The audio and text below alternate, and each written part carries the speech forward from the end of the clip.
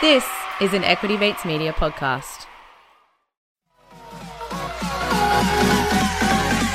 Equity Mates! I will say this about investing. Everything you do learn is cumulative. What I learned at 20 is useful.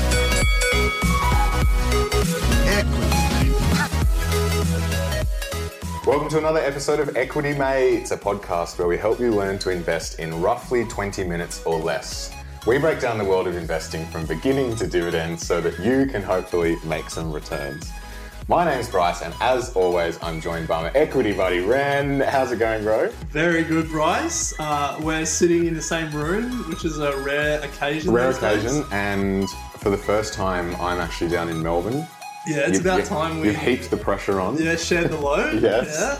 So I've forked out for flights, and here we are. Yeah, there you go. Good to see. Yes, in your apartment. Went and saw the Bombers House live even, last night. yeah. Sorry, house. Yes, sorry, house in Richmond. wouldn't call it an apartment. We've just given away. Yeah. There is a third person here. So I guess we can crack straight into it, Ren. I was going to talk about the Bombers' win last night, but Well, we're not. maybe this mystery guest can also join that conversation. Sure. So for the first time ever, we are going to be doing a Mates of Equity Mates interview. Yeah. We have previously been interviewing experts in the field of investing. Who are our mates? Who are our mates, But yeah. this is the first mate that predates Equity Mates. Yes, and the I whole... mean, it depends how you define expert, doesn't it? Well, we originally set up Equity Mates to actually try and track the journey of our mates as we learnt to invest. Yep. Unfortunately, no other mates got on board. We have managed to find one, though, that has shown a small interest in investing. So we thought we'd sit down with him today and just chat through all things investing from a beginner perspective. We thought we would exploit that interest for our content. Yes. So The without... keyword being small words. So without further ado, Ren, I'll let you introduce our special guest because you do live with him. I do. So, Kip, welcome to the show. Hello, Equity Mates. Is that what we call I'm Yes. not part of it. Is that what you call your guests? And that probably shows how few episodes I've listened to, because I'm not sure what you call your listeners. So one of the hardest things for us, Ren, has been able to crack our mates listening to the show. Mm-hmm. I think just because they get wigged out about the sound of our voice and they probably somewhat don't trust what we're saying. You wouldn't think of us as experts. Yeah. Are there any? Any what? Any mates? Any that mates listen? who listen to it? Yes. I've listened to 2 episodes. So less than 1%? Yeah. Yeah. But 2 good episodes. I remember them being entertaining. I couldn't tell you what they were about. I think one was maybe like, what is a share? Yep, What's good the start. stock? Could have said they were about investing. That's generally a safe bet. Yeah, that would be Yeah. Well, Kit, do you want to just give a bit of a quick intro into a bit about your background and how you have become Kit? And then we'll get stuck into... You don't have to give us too much detail on how you became. I guess it goes back to 1992 when my dad, Gavin Frawley, well, no, that's getting a bit too personal. So I guess I met you guys up in Canberra when we started university together. Sorry, listeners, I've got a bit of a cold. I've been carrying a bit of man flu all week, but I said to Bryce when he arrived today, I'm all better, so I'm not contagious. Good to know. Yeah, I guess we met at university. We all lived together at different stages. I think we overlapped. Were we all in the same house? Yeah, we were, yeah. 6 At the months. same time. I was studying law at the time. I'm now a lawyer, and I've been doing that for a few years. But I've been living in Melbourne since midway through last year when Renners and I started living together. Before that, I was in Wangaratta, which is where I grew up. Tigers supporter, Tigers supporter. through and through. Long suffering. Have seen him cry over Tigers. Was long suffering. Thought dinner should go. Thought dinner should No, go, I don't think yeah. so. I don't remember that. I do remember. I'm one of 5 kids, 4 boys, 1 girl, and one of the happiest moments in my life, which this could be uplifting or could be quite sad, was 2017.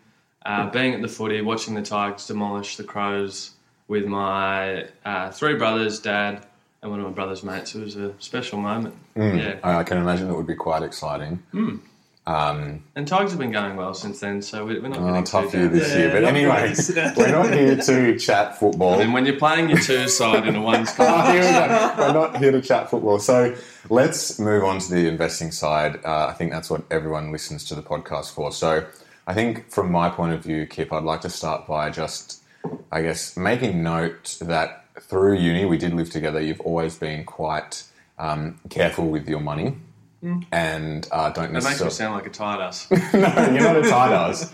You're just, I guess, selecting what you spend it on and no unnecessary spending, which I think for a beginner is important when it comes to putting money away for investing. Since starting full-time work, have you at all made any investments outside of, obviously, cash in the bank? So I invested in a car, if you can call that an investment. I would say no, but... As soon as you drive away, it starts losing value. So, But if you classify that as investment, fair. I mean, I don't, but that's where some of my money went. Yeah.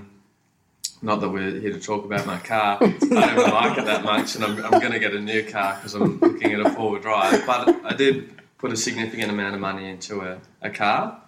I'll recoup some of that, but you're right, it's depreciating in value as we speak. Any assets? Outside of that, I have bought some shares. Mm-hmm. I guess my understanding of shares is probably limited to my dad coming home from work when we were kids, him checking the finance section of the news, and I remember him having Coles Myer, CommBank, NAB, just blue chip shares. So that's what I remember about shares growing up, and it really didn't, form part of any sort of meaningful part of my life. I certainly wasn't interested in it through school or through uni, and it probably wasn't until you guys started doing this that that my interest was sort of peaked. So have you bought any shares? I have. So through Stake, and this sounds like it's going to be a little free publicity, but through Stake, Renner's encouraged me to get on there. So it was relatively easy, I think, for someone who doesn't know where to buy shares or how to do it or where to go. Renner sort of walked me through it, and it was literally like shopping on eBay and just clicking, well, I want some of that and I want some of that. So the plan being that I'd eventually, I guess next year I'm moving into a stage where I want to have at least sort of about 10 grand in shares. It's like a mini goal. Good goal, yeah. At the moment I've got 2 grand in, and I'll sort of continue to chuck that in every few months. Yeah. And so the big question, I think, is what did you buy first? Off your suggestion, We don't give tips. We don't give share advice. it wasn't so much advice, more a suggestion, picking something that I was interested in. We were talking before about my Google phone and how superior it is to an Apple phone. I like Google. I like their products. I like what they're about as a company, and I have some interest in them, and I think they'll do well moving into the future. So that was a reason for one purchase. And now I can't even remember what the other share I bought was. It was an EFT. Yeah. I think it was a Vanguard S&P 500. Nice. You can remember that. Yeah. There you go. So 2 stocks that are American, exposure to the American market. Yeah. And very recently in our WhatsApp group, you showed interest in wanting to buy more and wanting to know how you can do that outside of Stake. Yeah. Because obviously Stake, as you mentioned, is American only. So have you had any further thought on what the next step is going to be? How are you going to get to that 10 Gs? That's why I'm here. The money side of things is enough, because at the moment, again, it sounds like I'm cashed up and I'm just sitting on a big pile. But I think I have been saving, which I think is something I've pulled out of... what are the weekly starters? Equity Thought starters. Yeah. Loving these plugs that you're giving us. Keep it up. Well, you made me sign up for it now. It comes through every Monday, and it's Good, isn't it? I flick through it. That's all I ask. It's mildly interesting. No, it's great. You should check it out if you haven't checked it out. And I think one of the articles or one of your little blurbs was saving to invest instead of saving for saving. Yeah. Or maybe I heard Don't save to save, save to invest. Which is what I'm doing at the moment. I am saving For saving, I'm getting 3.5% with ING. Again, not a plug, just the bank I use. Okay, that's all right. It's better than most banks these days. Yeah, but I am saving for a purpose, which I'm not going to fully disclose here. But It's all right. We don't need your life story, just your investing one. But I do have enough to put aside to invest as well. So the idea being that, I'm going to work towards that, towards the end of next year, have 10 grand in a diversified enough portfolio. And so part of that is going to be having some in the Australian market, maybe some in the Asian markets, and maybe some in the European market. But you did ask about Uber and whether I'd thought about anything else. So that didn't really answer your question. We can talk about Uber in a sec.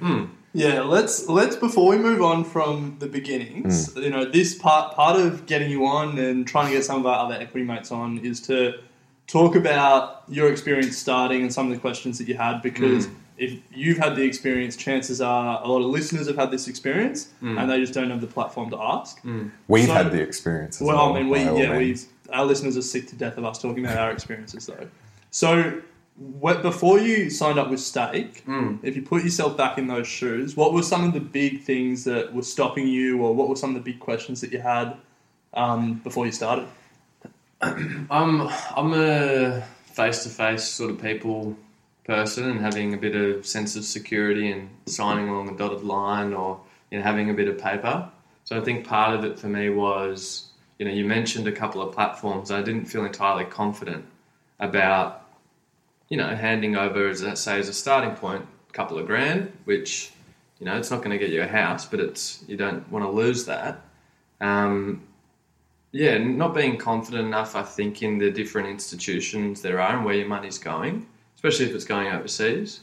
In a sense, you lose the jurisdiction. So that was one aspect to it. The other aspect was just not knowing where those platforms are. I knew you could do it in a bank, but my bank didn't do it, so I did have to sign up with like CommBank or, someone else. What about your fear of loss? Like you mentioned it, but I understood that to be fear of loss by not trusting the institution itself. Yeah. Because one of the things that beginners always talk about, I'm thinking one about my housemate Rohan, is I just don't want to lose the money.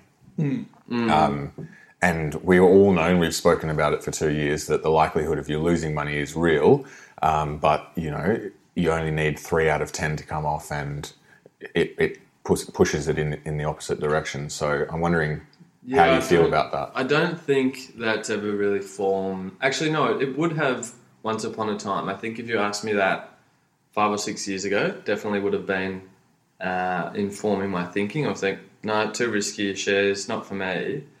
Whether it's hearing a bit from you guys or just, a few more years under the belt and a bit more life experience, I think at least listening to the experts, you hear that really the upwards trend of the market. If you're in it for the long game, which I guess what my investing would be, I'm not chucking in a couple of grand hoping to make 500 back in 6 months.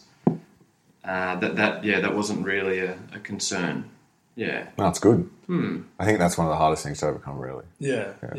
To stop thinking about like gambling and start thinking about like long-term investing. Yeah. So you're worried about, giving your money to some company that you didn't really know about. There are a few barriers to entry because your bank doesn't have an investing platform. What was it that helped you overcome that? Renters. Nice. Equity mates. So the lesson for everyone is just to live with someone who's interested in investing. Maybe it makes it easy. But we know that that's true, right? It's that whole social proof thing, right? If someone else has done it and it turns out you get confidence just by knowing that others have done it before you and whatnot. So what you're saying is, if you're listening to this and you have no friends that have done it, you need to be that social proof. Exactly. Yeah. Or find someone who is doing it and just stand next to them and you're like, okay. Or just use us as your social proof. Yeah. Use Kip as your social proof. Yeah. So now that you have invested, how do you treat those investments? Do you look at them daily? Are you spending more time looking at the markets in general now that you're invested in a broad index? No. Has it triggered your interest in it any further other than knowing that you probably want to put another HEs in at some point? Yeah, I think the latter. So No, I don't really check on them. I've probably opened up the Stake app half a dozen times. Some days it's in the green, some days it's in the red. But that was never really going to be a concern because, again, the money I'm putting in, I've flagged and recognised that I don't need that money for the next 12, 24, 36 months. To the extent that it's generated any other interest, I mean, when Renners brings home the AFR, I sort of flick through it and I think I should read that, but then I don't. I think an area of interest of mine generally is just trying to get to understand and know a bit more about the energy sector and renewables. So I think in that sense, that's an area that I'd like to maybe invest in. And I can't remember if I was speaking to you, Renners, or my brother about getting into something like AGL or a specific company like Origin Energy. But I think more and more I'm thinking I would like to get just into EFTs that focus on certain areas. So whether it's like a Central European EFT, the Germans do things, ETF. There you go. Why didn't you correct me the first time I said that? I didn't pick it up. I didn't pick it up. I didn't want to be that guy. You should have. EFT is the bank transfer, isn't it? Yes, electronic funds transfer. Yeah. So you're two in the banking world, mate. You need to get in more. See, when I said what shares I had at the start, I think I said I've got a Vanguard S&P EFT, and you're both like, yeah, nice. I didn't pick up EFT. Yeah. Anyway. Renners. It's like not calling out someone having food in their tea. We were going to edit it out in post-production. Anyway, yeah. That's sort of the general plan. Rather than trying to pick specific companies, letting the experts do it, and just sort of what's it called? Set and forget. Yeah.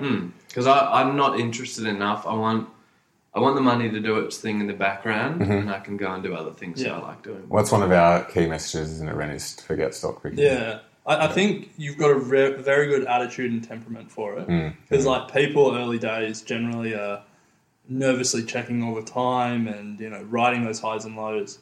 Well, they want the quick win. That's half the issue as well. Yeah. People expect to put money in shares and it's just going to, as you said, it's going to be that you put in 2 and walk out with a house. I mean, it's it's not going to happen. It could, but it'll be 40 years of waiting. Yeah. You might get lucky in the first investment you put in, it does double its money, but you can't go in with that expectation, I don't think.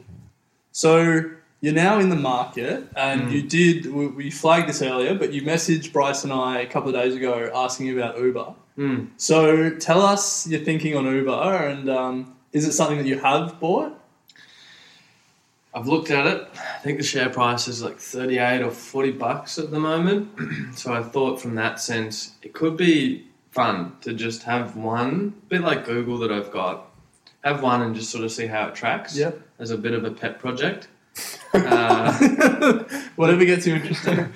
But what did I see? I saw Uber Air on the news the other night in Melbourne. Which is? Good question, Bryce. Uber Well, I had Air. to Google it. I didn't know. Oh, really? No. Okay. There's 3 trial cities. Everyone listening would know what Uber is and what Uber does. Or if you didn't, you'd probably been living under a rock. Uber Air, I guess, is transforming the transportation grid and turning it 3-dimensional. I think the idea being we live in a 3-dimensional world. We've got skyscrapers, we've got air transport. But at the moment, our transportation grid is 2-dimensional. You've got trains going along, you've got bikes, you've got cars. But we've got all this unused space and potential. And at least from what I can tell, the idea being these pilotless Uber drones, light aircraft, whatever they've called them. Imagine like a Avengers or X-Men type helicopter that launches vertically but then tilts its propellers and moves forward like a light plane. So they take off, whatever the aeronautical terms are, take off like a helicopter but then fly like a plane. This is what Uber's bringing. That's what Uber's bringing. And there's 3 test cities. I think one was San Fran, one's Melbourne. Do they have a pilot or is it automatic? Just go listening. No, I'm listening. I heard you. Oh, sorry. Yeah. Maybe they're starting off with pilots, but what I heard was pilotless. Wow. Pilotless drones on it. Like, And So so, they- is it like just programmed in? They know where to go, or Yeah. Well, I haven't done that much research. This is crazy. 2023. They must have designated pick-up and drop-off zones. They will. So Yeah. it'll be like the top of skyscrapers. So I think it'll be for businessmen and women travelling between. Yeah, because I mean, So I'm it's not like- about to walk to the top of the 50th floor to There'll catch be an an Uber. so it'll be like carrier pigeons. So like they know where to go back, and then they go. I guess if you want to think about it in carrier pigeon terms, then maybe. But There's no- Are the Saudis doing this, though? Don't they have flying taxis already? In Maybe Dubai? Maybe they're Uber taxis. you know what I picture? I picture The Fifth Element. What's that? You know the movie with Bruce Willis? No. I think we were watching it recently. Check it out. I think it's not just limited to that. So it's not just helipad to helipad transportation. They're going to incorporate it into their entire network. So maybe there's an active transportation component. So you ride a bike that you'll pick up. That'll take you to a car, which will take you to a building up the top, elevator, drone takes you somewhere else, and then there'll be a car waiting for you at the end. So, okay. Keeping it's all everyone in a linked. loop. Yeah.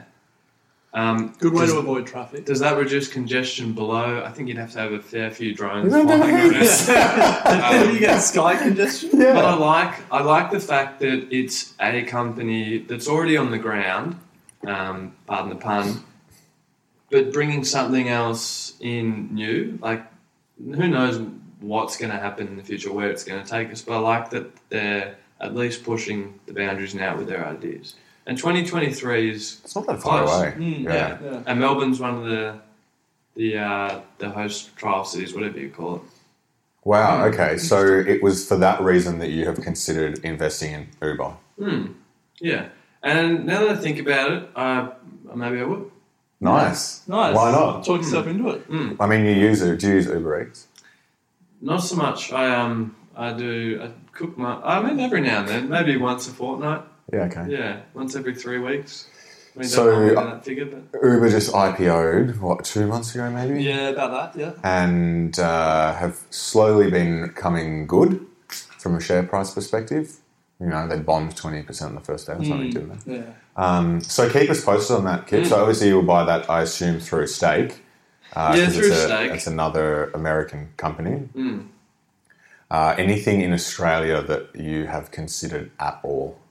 I think I'm going to put in... This would probably be the incentive for me to do it this week, because I've just been... You guys wouldn't have this experience, but I think once you're in, it's just so much easier to go again. It's like a gateway drug, I guess, or something like that. Or, like any new skill, like once you've done it, Yeah. it's so much easier. So this will actually prompt me to do it. But at the AFIC, I'm not going to get the acronym, but is it the Australian... You're talking about the listed yeah.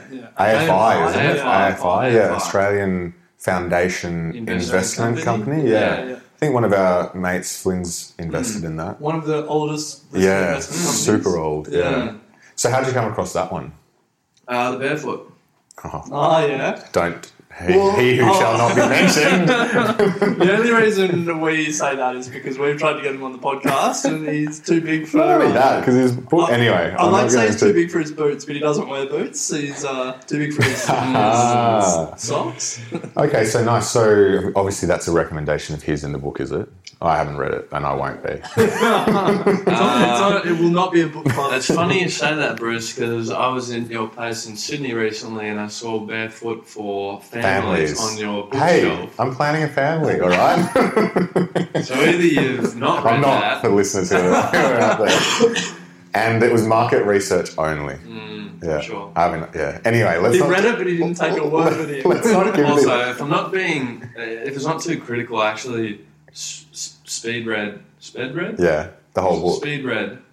Is that how you would say that? Sped read. Sped read. I speed read it at your house, and it was pretty much a copy of the first book. It's a colouring in book. No, it's not. It's pretty much.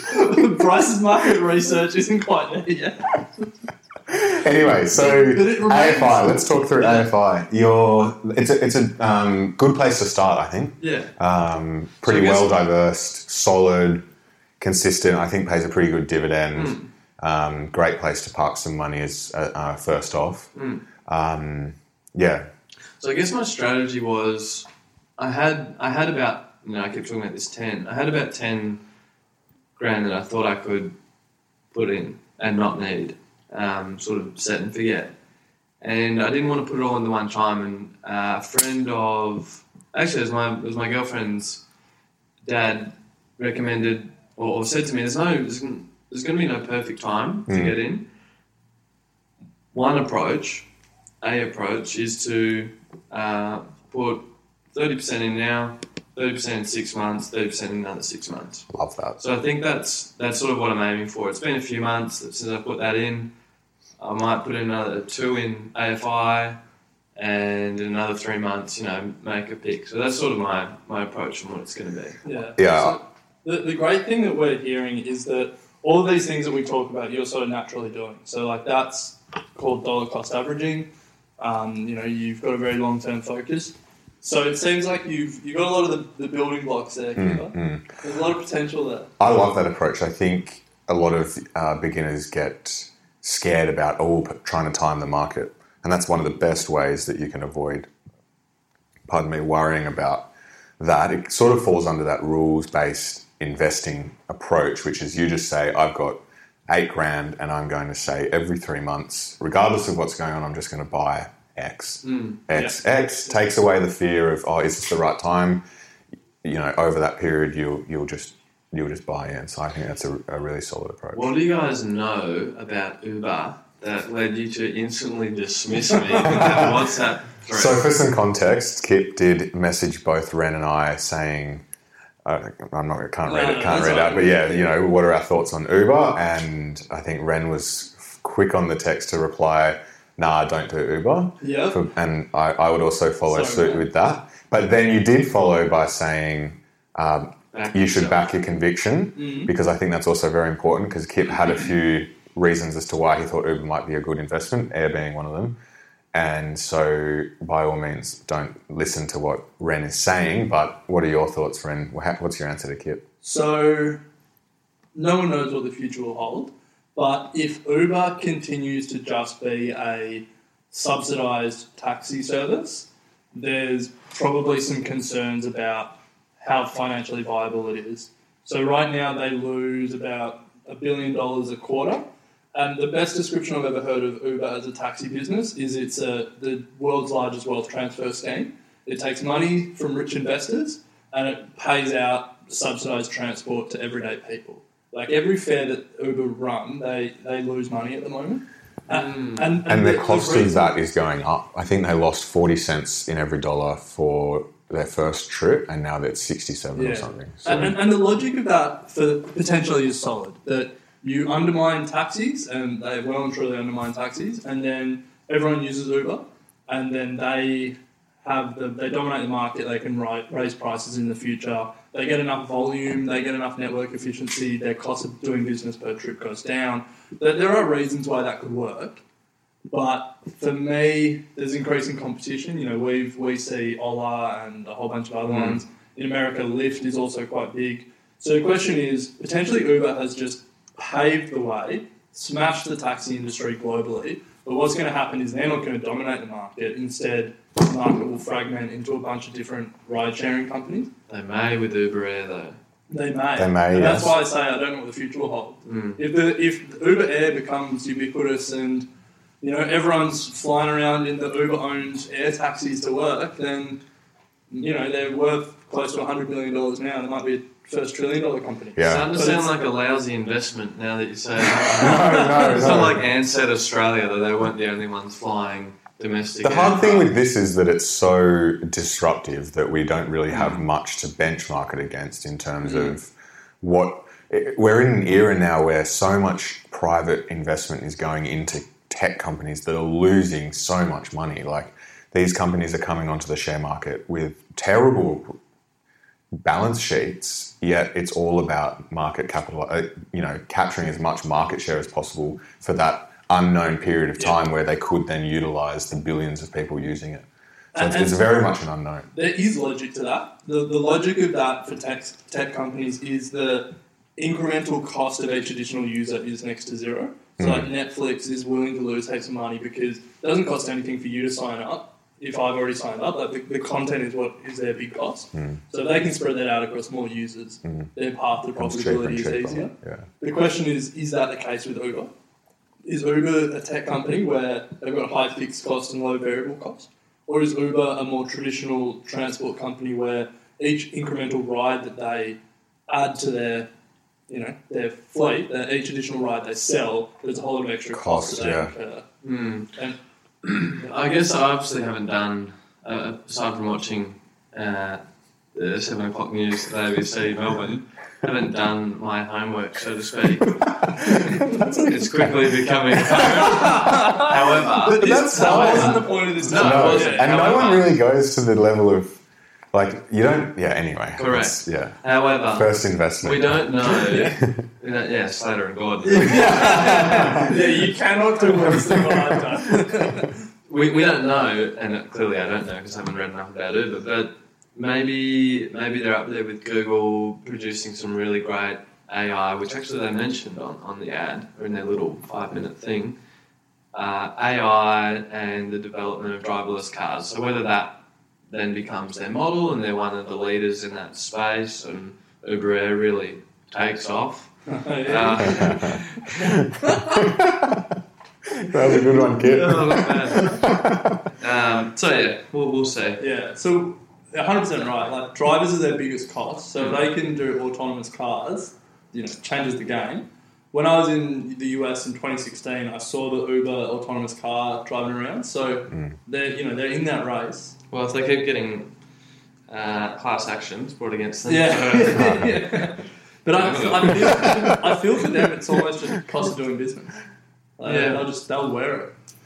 So, Kit, you've actually demonstrated that you've got a pretty solid base, as Rennes keeps saying, that, great attitude, pretty decent idea of what you want to achieve in terms of 10 grand into the market, pretty good approach to segmenting that across a period of time, reasonable idea of what you want to invest in, AFI or more of Uber or whatever it may be, maybe both. Maybe less of Uber now. I guess. Maybe some ETFs as well. And EFTs. EFTs, yeah. Still very early. Still very early days. What's, I guess, the next thing that you really want to understand to take the next step? Be it understanding brokers or, I don't know, what's something that... Great question, Bryce. And I'm glad you asked. Super. In the Barefoot. He talks. There's all these steps, and if you haven't read Barefoot, I'd recommend reading it. This is not fun. Bryce is ropeable right now. Well, you guys can write a book if you want. We are. Well, I'll happily plug it and read So are it you. on my own podcast. The people you meet. We can talk about that later. But super. Obviously, a lot of your listeners will know if they've got a job or a part-time job or just from living in Australia. Your superannuation is taxed at 15%. The tax rate in your superannuation fund, whoever you're with. I'm with Australian Super. I had to change my insurance recently because that's one of the things Barefoot, I think, recommends. Bit of paying premiums. I don't need income protection. If you listen to our superannuation episode, he would have known. All right. Well, two things. I'm not looking for a house anytime soon. But I know the first time Super Saver is in, so that's maybe in 5 years' time I will want a home. So I guess I'm deciding between whether I start looking to invest through my super fund at that better tax rate at 15% or chucking my money in for a house. So I want to know, I think you asked me a question. Yeah. I want to know what you guys know about, the super light, I think they call it like super light self-managed funds. So you invest within your own fund. So not your own super, whatever you call it, self-managed fund. Yeah. You're with Host Plus or Australian Super or You have more control. not one of those bloody banks or something. Industry, one of those. Yeah, industry fund. Unfortunately, I'm still not with one of those. Who are you with? I'm with Sort it out, Combank. man. Oh, Sort it out. I'm on the elevator up here. It's not too late yet. Anyway, that's not the right? question you asked. So It's not too late. What are you doing with Combank? I know. it's just He's lazy. about We the know Royal he's Commission. lazy. It He's was just, just easy. Yeah. so lazy. Anyway. And then I was going to change, but then I looked at their fees, and their fees aren't that high. So then that was sort of a moment. Yeah, where but I they'll was like, charge you when you're dead. Yeah, but I don't need it when I'm dead. You can't take it with you. Maybe by then you could. Maybe. We don't know. Anyway, I Bryce, actually, do you want Alright, no, I'll to? Do you tell want you to? later. No, tell us now. Well, I was listening to Stop fucking up on the podcast. Stop playing podcast. Hamish Blake and Will Anderson were talking about, and I hadn't heard this, maybe your listeners have, but apparently they're talking about perhaps in the future drawing your soul or consciousness out and making that live through AI. Is that like the singularity? Wow. Is that? I don't know. Now that's an investment. Yeah. Wow. Would you want to live forever? Yes. No. We could unpack this, but I think the original question was on super light. Yeah. Do you guys do anything with your super or? So I am with Host Plus. Great. Really good. Really good. Barefoot's favourite. Barefoot's favourite. You didn't need to add that in. You will not be coming back on this show. Okay, so yeah, with Host Plus, and I didn't realise until we did our episode on Super a month or so ago that you could do that. I think invest in the ASX 300, with the top 300 companies on the ASX, and really take a lot more control over your superannuation. You would have to know what you were doing though. 100%. Yeah. 100%. Yeah, you would really want to. You'd probably want to get some advice. You would want to, get some advice or absolutely be very confident in your strategy. Can you split it out? Can you do like 50% managed by Host Plus, 50% directed by you? My understanding, and I could be wrong, and happy for anyone to correct me on this, but it is from a point in time. So up until, say if I choose to do it now, anything previous to that I think is set. Yep. But Yeah. anything from X, you can then do what I want. Okay. I'm pretty sure you needed a minimum of $10,000 balance. Can to you do swap that. back and forth as well? From what I understand, yeah. Okay. So you can do it in multiple ways. You can do it so that it will give you a whole list of assets, classes, cash, bonds, shares, international, etc., property. And you can say, I want 100% in this or 50 in that, 20, 25, whatever. And then it will do the investing on your behalf. Or you can go another step further. And with a minimum of $10,000 balance, you can invest directly into ASX 300 and choose specific stocks. I'm not doing that yet. I think broadly speaking, what they're doing is generally investing in the top 300 anyway, and giving exposure also to bonds and property and a bit of cash and whatnot. So the thing that I do is tinker with the percentage of what's in what, because there's, to me, no point now being in cash. Yeah. So I try and remove as much of it from cash exposure as I can. Did you go over this, and this is getting a bit sidetracked, but it's on point. Did you go over this in your super episode, which I recommend to everyone listening? Go back and listen to it if you haven't. Did you go over the different streams of investing within your super fund? Because when I spoke to my fund, there's obviously different ratings. So you can be an aggressive conservative, or ultra balanced, or you went over that?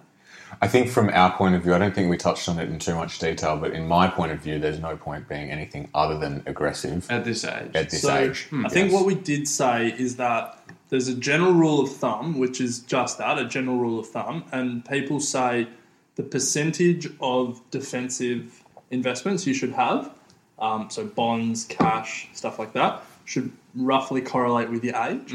So in your super, if you're 20, you have about 20% in defensive and 80% in aggressive, so mainly in shares. But then if by the time you're 80, you have about 80% in those defensive holdings and about 20% in the more aggressive stuff. So as a general rule of thumb, it's a pretty easy way to sort of think about it. As you get older, as you get closer to retirement, you get more defensive. Super's an interesting one. I wouldn't, the way you view it, For us, we're not going to be able to touch it. And I'm sure by the time it actually comes to us touching it, the government will have changed rules. Like, we're going to probably live longer. Might be dead.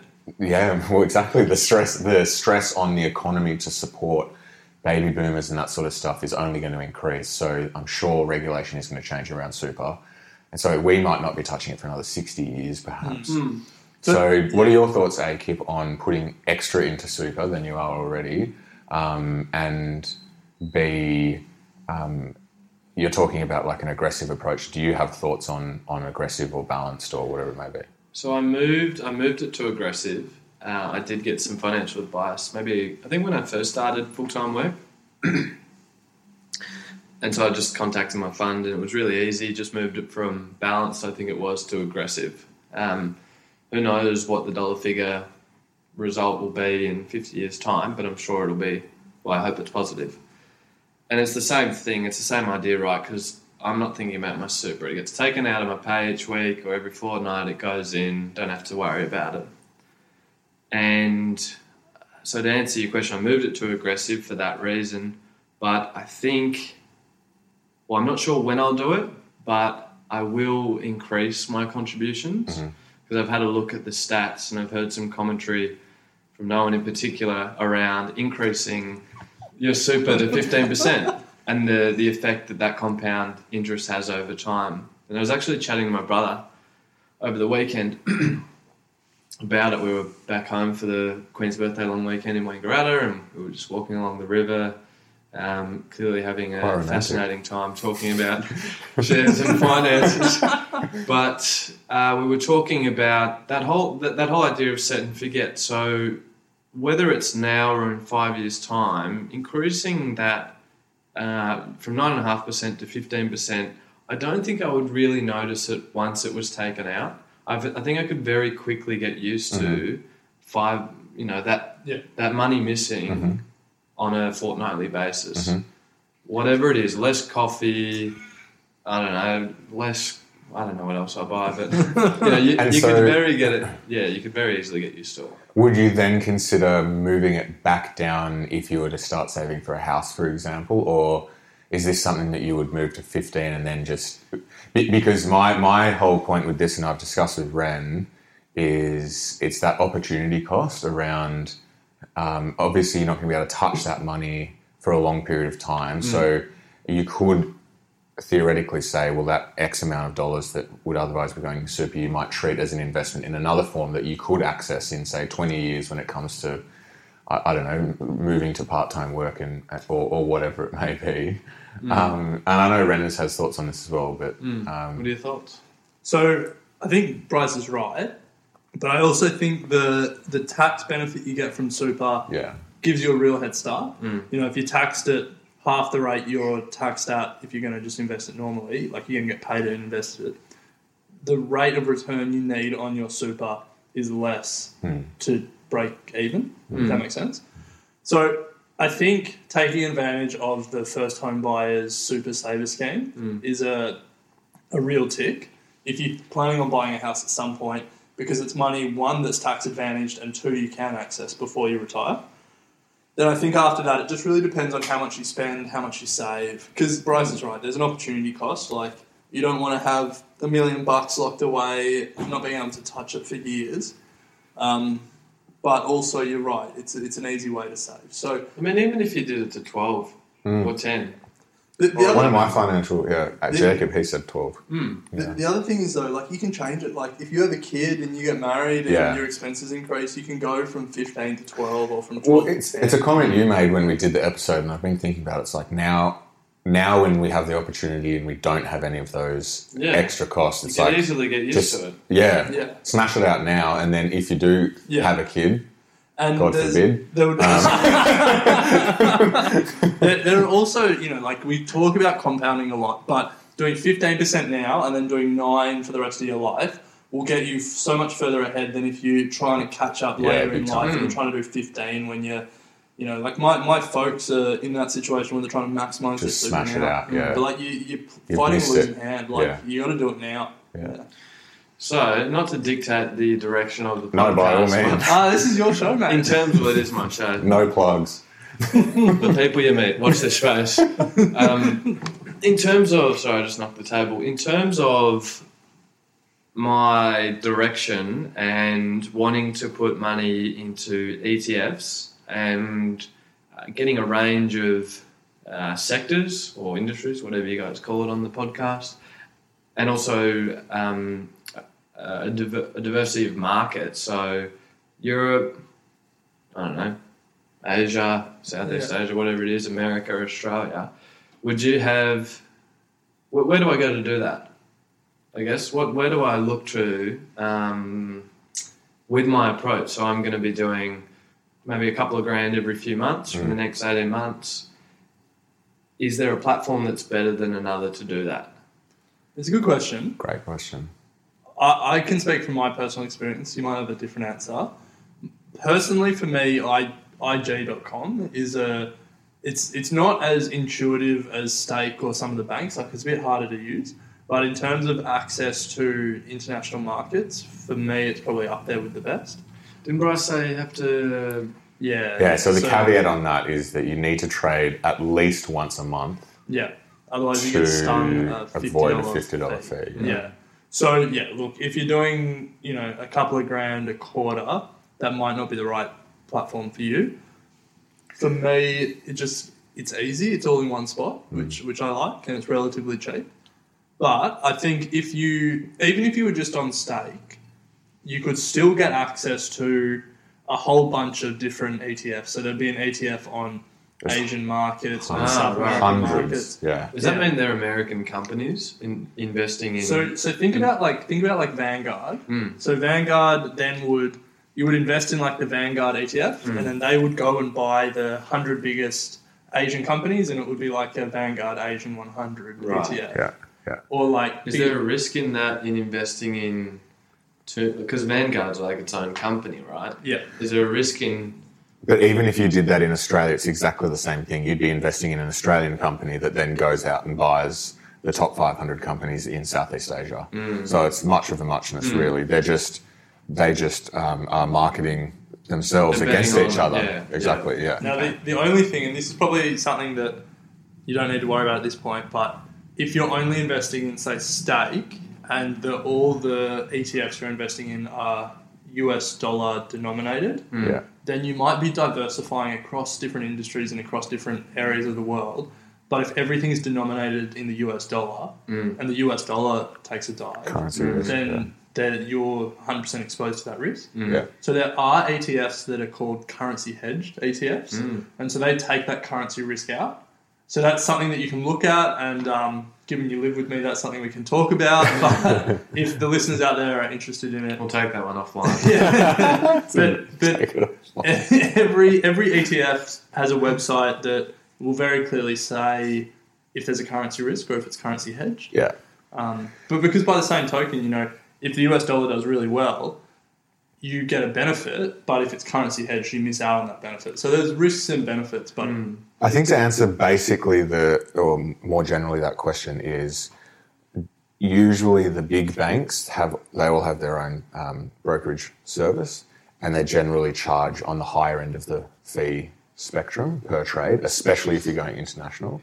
I think CommBank charge almost $20 a trade for international, something like that. Yeah, no, I think... But that's not that much if you're just going one bang, is it? Yeah, no. But if you're it doing depends $2 how much you're investing. $20, it's 1%. 1%. Yeah. Our general rule of thumb is you don't want to be paying anything over 1% in brokerage. Yeah. So it's not that much, you're right, in terms of a one-off payment. But if you're consistently investing, it all adds up. You might be charged. Yeah, if you're consistently investing in small amounts. Small amounts, yeah. Because if you think about it, let's say it's a $20 investment and you're investing in $200 hits. Or 500. Yeah, but just for ease of my maths. Oh, yeah. Then you're 10% behind every time. Yeah, your stock needs to go up 10% just to cover that. And then the reverse side is there's now great competition in the market from online-only brokers, IG being one of them, Bell Direct, CMC. Share Wealth, CMC. These are all online only, and they are very competitive with their rates, so you can sort of shop around. I think Choice or CanStar do very good comparison websites. And a lot of them align to... Is that a plug for Choice of Cancer? No, a lot of them align... Well, we have interviewed Finder, so Yes, Finder do true. comparisons Find as it well. up. Find it as well, yeah. And a lot of them are different based on your style of investing. Is it going to be a lot per month, quarter, whatever it may be?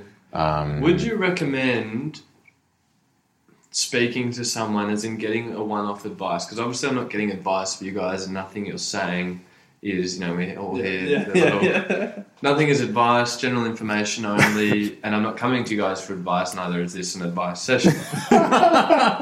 Give us a lawyer. However, do you think there's utility, and I think this is a bit of it's not a rhetorical question, but it's a bit of a loaded question. Do you think there's utility in going to see someone for advice to say, this is what I want at the end of 2020, this is where I want my money to be, or this is how much I've got to spend. I want to get a bit of this, get into that market, this market. Do you think it's a good idea to get that one-off advice from a professional to say, yep, that's a smart idea, that's a bad idea for this reason, etc.? I think your personality, yes, sometimes.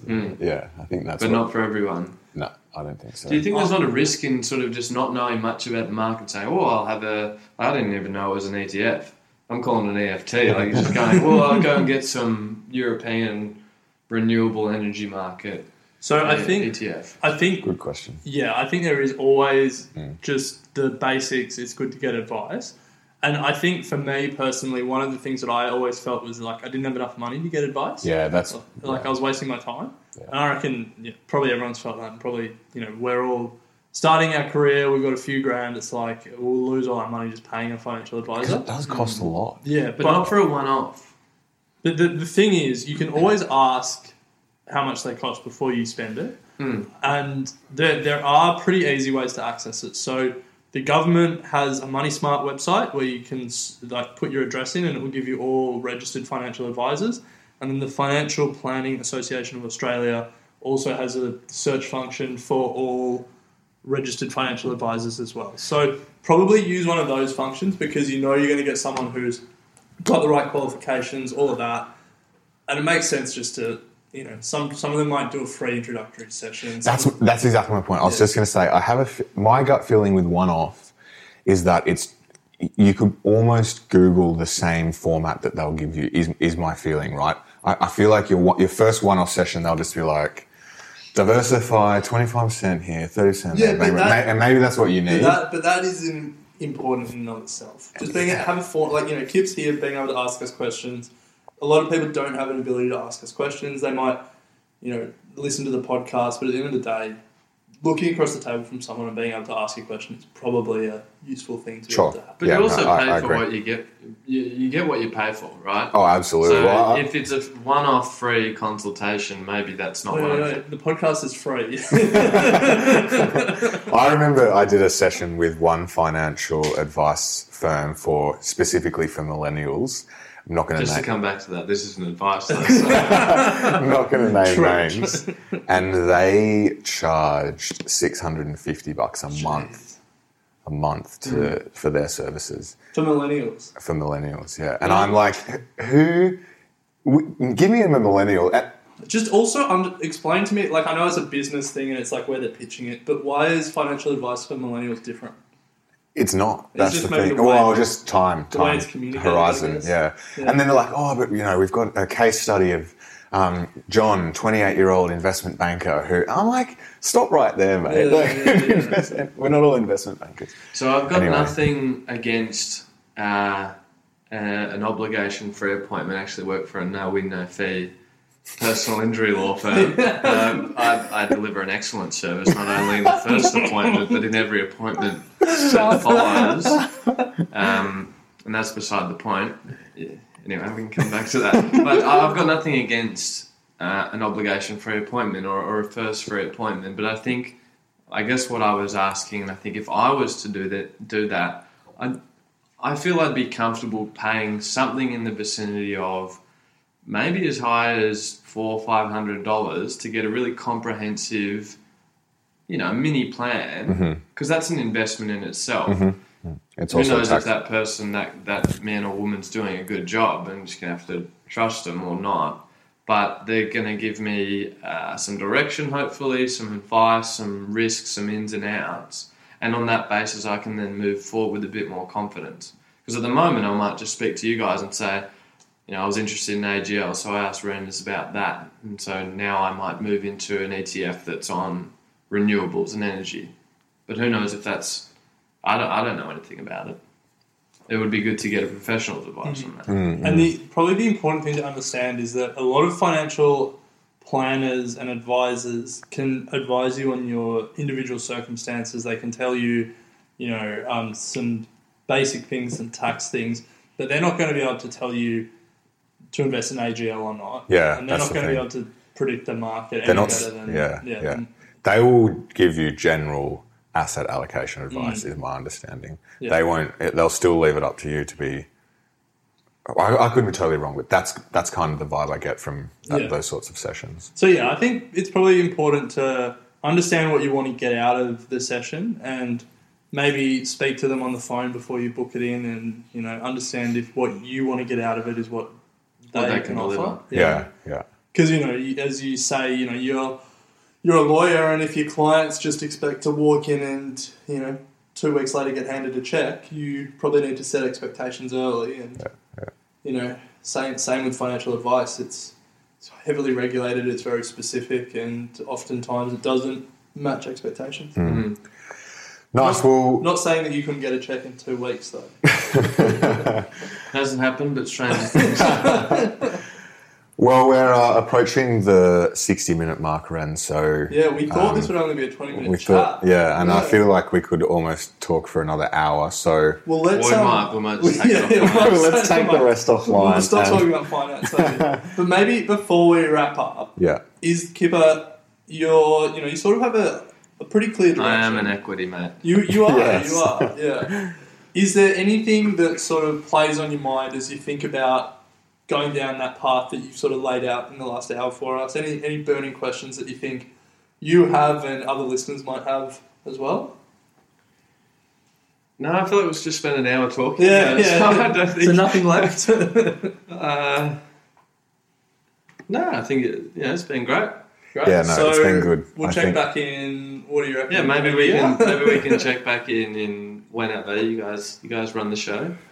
we run the show twice a week. No, you guys run the show. Okay. I see what you mean. Well, I guess it'll have to be when you did lay the pressure on early. For those listening at home, playing at home, I said this is the first equity mate to get on. So if it's a flop, we won't be doing another one. So the pressure was high. Look, I think you delivered though. Well, we'll let the listeners. We'll let the ratings be the judge of that. I think it was a successful start to what I hope to be more sessions like this with other mates of ours who are also in a very similar position to Kit. Who else did you get on? There's a lot of people. Yeah, a lot of people. Anyone we speak to is in this position of wanting to. Maybe you should get a listener on.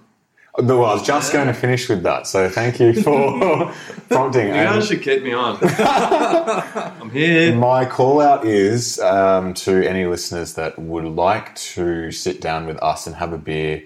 We have been having a few beers as we speak to Kip, so it's all fun and games. If you'd like to come and join us and have a chat about your experiences. Although the snacks were taken away. If you're up for snacks and a bed, the snacks were removed early. The listeners are thanking me because they didn't hear us munching away throughout the interview. That's true. So by all means, we would love to speak to our listeners about their investing journey, be it about to start or if you're 6 or 12 months in, whatever it may be. There's huge value in sharing these experiences. I don't think you can really put a price on this sort of stuff. So yeah, I think because if you have questions, you're probably not the only one with questions. Absolutely, yeah. And even though everyone probably has very similar questions, there's absolutely no harm in answering them all. So reach out to us on all of our channels. As always, we're on socials, Facebook, Instagram, bit of Twitter, not really, but and as Kip said, if you haven't already, sign up to our Thought Starters, which is a curated email every Monday morning with interesting articles that will pique your interest. And if you want to reach out to Kip, unfortunately he's not on social media because he's too good for it. So I just think it's a weird little universe. I was at work the other day and I saw, not just at work, but you see people on Facebook and there's literally just scrolling through other people's lives. It's weird. It's addictive. Yeah, it People, strange. and Like you don't only maybe it's a good only investment, old though. men sit on the street and watch people go about their lives, which is actually pretty good when you think about it. That's But- old school social media. exactly. But when I don't know, I'm not entirely comfortable with it. But maybe I'm. No, I agree. It's weird when you're watching someone like on a tram or something, just double Looking, tapping, scrolling, yeah. double do you tapping. never think to invest in Facebook based on the fact that every single person you see uses it?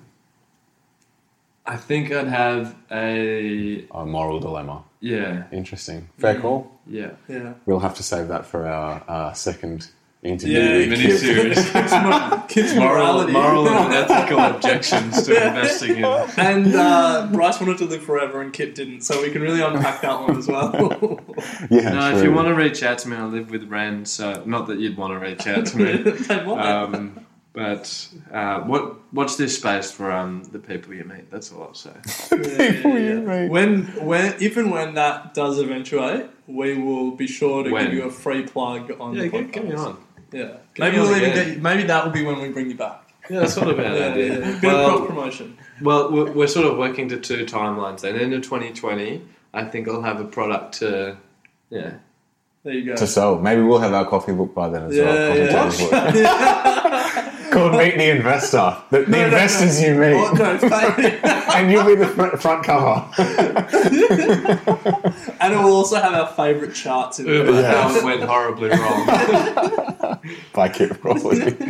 Anyway, good chit chat. Ren, as always, good to be talking stocks with you and to have one of our best mates join us and share his story as a beginner investor. And full credit, Kip, to coming on the show. We sprung it on you absolutely very last minute, so really appreciate you coming Thanks for on. having me, boys. Keep up the good work. Thanks, mate. You're not listening to any of it. So. I love your work. And, Anyway, share it with your family and friends. yes, pass it on. So if there's nothing else to add, Ren, we'll leave it then. We'll chat next week. I think that's it. Until next week. Equity Mates and the people appearing in this program may have positions in the companies mentioned. This is general advice only. Please speak to a financial professional to understand how it may pertain to your individual situation. Equity Mates. I will say this about investing. Everything you do learn is cumulative. What I learned at 20 is useful.